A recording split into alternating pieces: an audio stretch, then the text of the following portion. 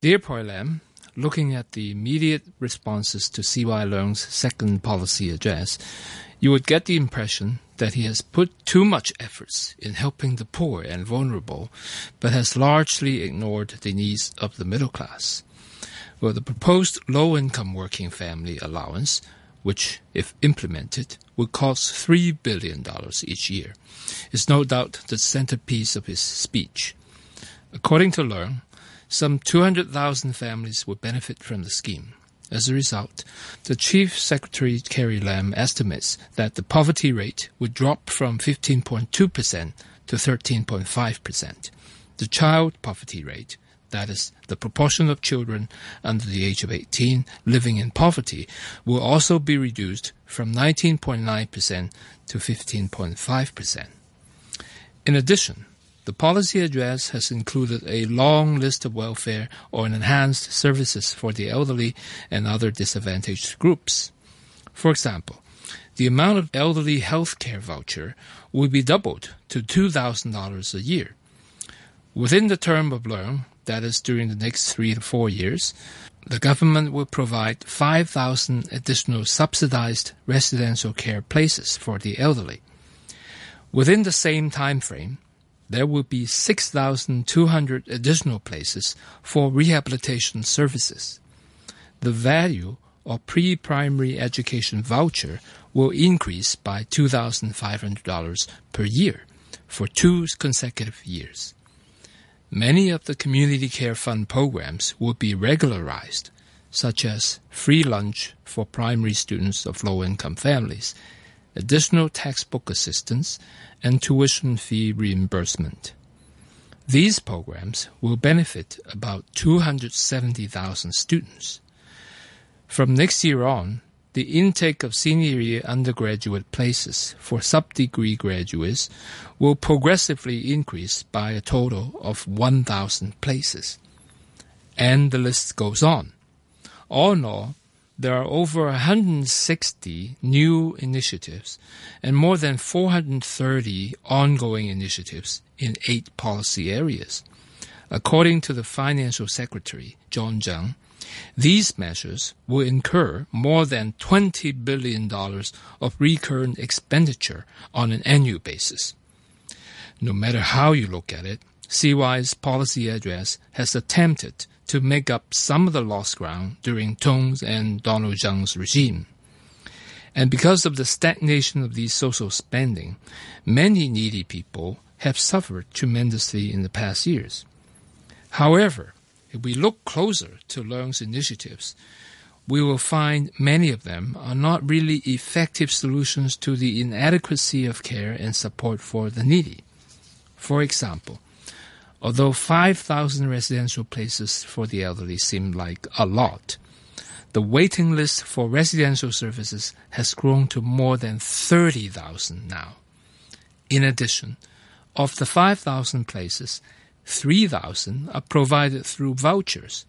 In other words, these places will be provided in the private market. Well, there are already ample private residential places. In fact, the occupancy rate for privately run elderly homes is about 70%. The crux of the matter is the lack of quality rather than quantity of these profit-making services. Putting more public resources to enable frail elderly and their families to purchase these services is not the way to do it. In addition, Leung said the government will purchase residential care places from an elderly home run by a Hong Kong NGO in Shenzhen. They are discussing the similar arrangements with another elderly home in Shaoxing. The fact is, these 2 homes in mainland China have not been popular, although they have been in existence for 8 and 12 years. Their occupancy rate has been consistently low, that is between 25 to 50%. The reason for elderly people refusing to stay in these homes in China, despite costs being much lower, are clear. First, they are concerned about the quality of medical care in China. And second, they would rather stay in a familiar neighborhood and be able to meet with their families and friends frequently. So what's the point of buying more places in homes that have been proven unpopular? As for the 6,200 rehabilitation service places, there are close to 19,000 disabled persons waiting for them. In other words, the proposed increase will shorten the current waiting list by less than 1/3 in 3 or 4 years from now. The low-income working family allowance will no doubt provide some relief to many families who suffer from low wages. Without the courage to review the minimum wage on an annual basis, CY resorts to this scheme to support these low-wage earners and assist them further if there is a child in the family. However, there is no consideration for people who are disabled or chronically ill. According to a study conducted by the Rehabilitation Society last year, the median monthly household income for families with a disabled member is only $11,000.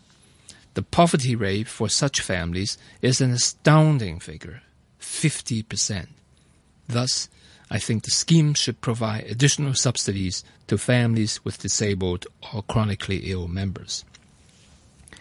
The grievances of the middle class about the lack of measures to help them in this policy address is understandable. The unrelenting housing costs and inflation in the past years have eroded their quality of life significantly. In addition, the privatization of education and medical care have only increased the financial burden of the middle class. To appease them, I would expect the Financial Secretary will throw in some tax deductions in his budget, which he will deliver in the next month. But it is more important for the government to stop privatizing social and human services.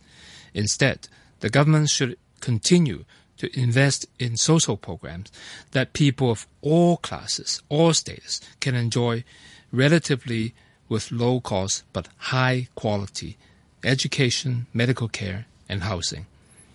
As Leo Gustad pointed out in his latest book, Poverty in the Midst of Affluence, it is the misguided belief that social spending threatens financial stability and economic prosperity that the government now has created a new poverty in Hong Kong. I hope you should realize that there is no lack of wealth in both the public and private sectors in Hong Kong. The main problem is skewed distribution. CY has made a step in the right direction in reinstating some of the social spendings the last two chief executives have overlooked. However, these means-tested programs will fall short of extending support to the middle class, who, I think, deserves a much higher level of security given our current prosperity.